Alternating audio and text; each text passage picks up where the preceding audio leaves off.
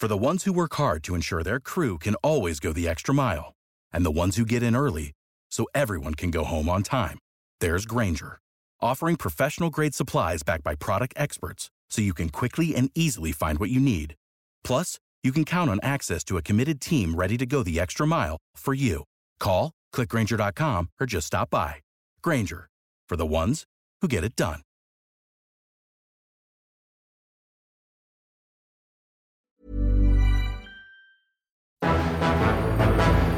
It's May 6th, 1889, and another remarkable event is about to be uncovered by Ariel, Rebecca, and Ali, the Retrospectors. So it was on this day that the Eiffel Tower opened, or sort of, because although the commemorative medals had already been struck with this date, 6th of May 1889, it still wasn't actually quite finished. Crucially, the lifts hadn't been perfected yet. There'd been a preview for a select handful of politicians and journalists a couple of months earlier, but they had had to walk all the way up to the top of the tower because the lifts weren't ready. So actually, on this first official day of its opening, the tower did not receive any visitors. But let's not be too picky, because they did get it constructed in 2 years, 2 months and 5 days, which is truly incredible if you cross-reference our prior episode, The Tunnel Under the Thames, which took 18 years to build. And also, this building process had been high above Paris for the whole city to see. The journalist Émile Godot described watching the workers hammering out the metal with the accompanying sparks that came down as, quote, reaping lightning bolts in the clouds. So it had been under close inspection. Everyone had seen this thing go up. And the fact that with all that pressure, and this, after all, was to commemorate a century since the French Revolution, big deal, I think it's amazing they managed to get it open on the day they said they would. Though that scrutiny also came with a fair dollop of criticism, and there were loads of people who did not like what they were seeing as it went up. A bunch of writers each almost seemed to be competing with one another to insult it the worst. One described it as this truly tragic street lamp. Another one called it this belfry skeleton. Another called it this mast of iron gymnasium apparatus, incomplete, confused and deformed. So people were really not necessarily liking what they were seeing.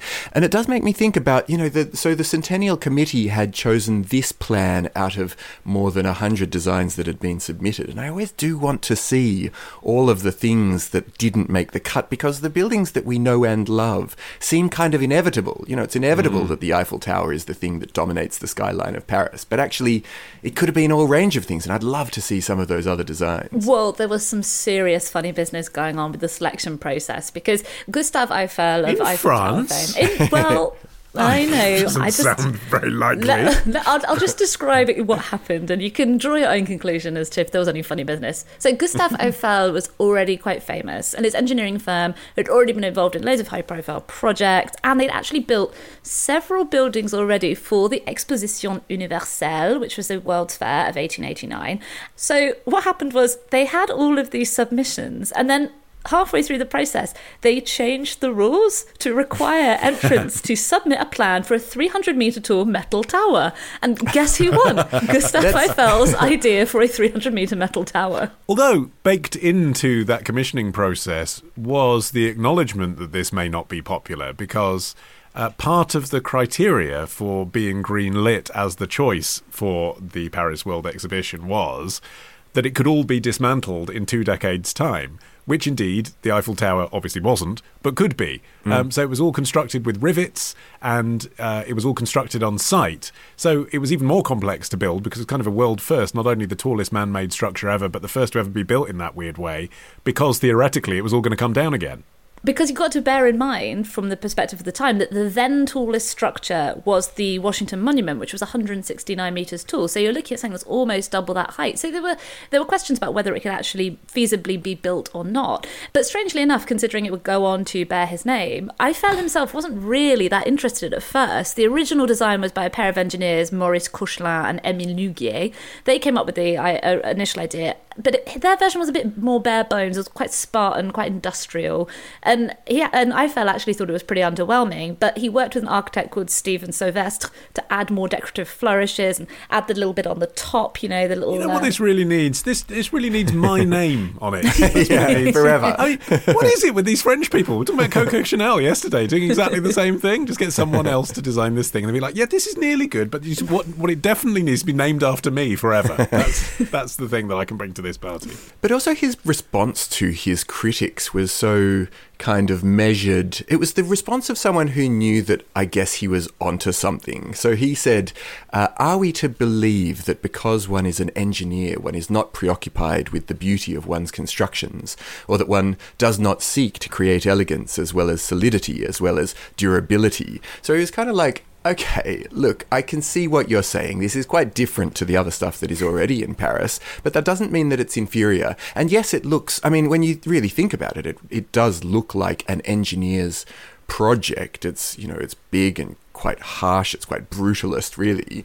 But at the same time, I think that its transparency does recommend it. And I think he's not wrong that there is beauty in its construction. Because it's, I mean, obviously, spoiler, went on to be the world's most visited, paid-for tower and is still hugely popular and is seen as romantic. That's the word people, I think, most readily associate with Paris, isn't it? Because of all the other things that were there in this period, but then also the Eiffel Tower. The Eiffel Tower has seamlessly become part of romantic Paris. And that's so interesting when, as you say, like if you looked at it objectively, maybe you would use a word like brutalist rather than romantic. And it's certainly easy to understand if you're a Parisian living at the time. I mean, it's not like Paris is short of iconic buildings. We've already got the Louvre and the Sacré-Cœur, Notre Dame.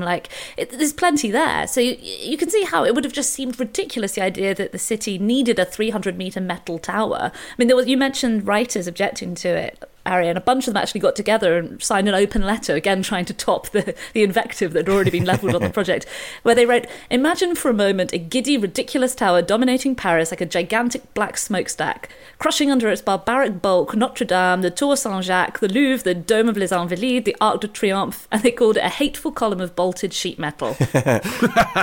Well, Eiffel himself embraced the ideas of progress and futurism that the exposition was all about, and he built into the tower a meteorology lab on the third floor, where, first of all, he performed studies in physics and aerodynamics and so on, and actually he built a wind tunnel there, but then he opened the doors to other scientists to use for their experiments, and that is the place where cosmic rays were discovered. What's also cool is that he built himself an office on the top level. Which is the ultimate power play, really, isn't it? I mean, that's even better than Trump Tower. Office at the top of the Eiffel Tower when you are Eiffel. Yeah. A bit less convenient if you want to pop out for a coffee, I imagine. But you can now, as part of the tour of the Eiffel Tower, see the office. It's got a rather kind of unconvincing waxwork of Thomas Edison, because he was one of the notorious scientists that Eiffel gave a private tour to, and the apartment was reported to be, quote, furnished in the simple style dear to scientists. We have chintzy furniture, it's okay, come and have a look. It does look particularly unwelcoming. It's like 2 meters by 2 meters. Why don't we talk about what Eiffel achieved from that office at the top, which was to convince the authorities not to dismantle the tower after a limited amount of time. Yeah, it was being used as a radio transmitter. This was in 1909, so there weren't radio broadcasts of music and audio.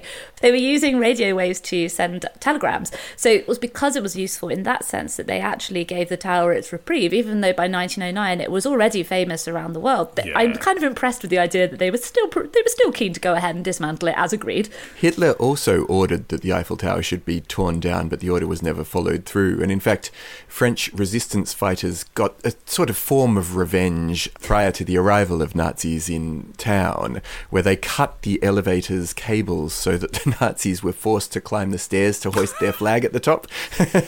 And the first version of the swastika that they tried to fly from the top of the Eiffel Tower blew away, and they had to get a smaller one and put that up instead. And it did prove to be a bit of a star attraction at the exposition as well. There was a carnival atmosphere around the new tower. It was lit up at night. They had it beaming out the tricolour lights as well. Which, of course, was a big deal. Just electricity. Just electric lights were a big deal. Yeah, of course. It must have looked incredible as well, coming from a building that was twice as tall as anything else that had been built so far. And they'd set up a post office at the very top. This is once they got the lifts working, where you could buy your souvenir postcards. You could post them so that they'd be postmarked from the Eiffel Tower. And actually, Le Figaro, one of France's major newspapers, still existing, they set up a printing press in the tower to print these souvenir editions. It's called Figaro de la Tour, and you could go and buy your special edition there too. So they did make a huge deal of it, but actually it didn't get as many visits as you might expect, because although the expo lasted 6 months and attracted 32 million visitors, of those, just under 2 million actually went up the Eiffel Tower. I can't believe how nitpicky you're being today. Like, honestly, it didn't quite get it open exactly on the day when they said. It was only 2 million people went up a massive tower in 1889. But I think one reason, obviously, being that nothing like this had been built before, and I think the average person would be a bit nervous. I mean, I know people. Yes. I know people who were nervous to go up the Eiffel Tower now, but also, while admission to the World's Fair was only 40 centimes, you had to pay an extra 5 francs to climb the tower, so it would have been out of reach of a lot of the visitors. Well, one of the people who may have paid those 5 francs was Sir John Bickerstaff, the mayor of Blackpool, who went along to the exposition in 1889, and he was so impressed by the whole business that he had a similar tower built It's good, back but home. you need a tram. Yeah, exactly. He looked around and he was like, this, but worse. This, but worse and smaller. Next time. So these crown jewels that he was stealing were actually new jewels, hot off the press. Love the show? Support the show. Patreon.com/retrospectors. Part of the Acast Creator Network.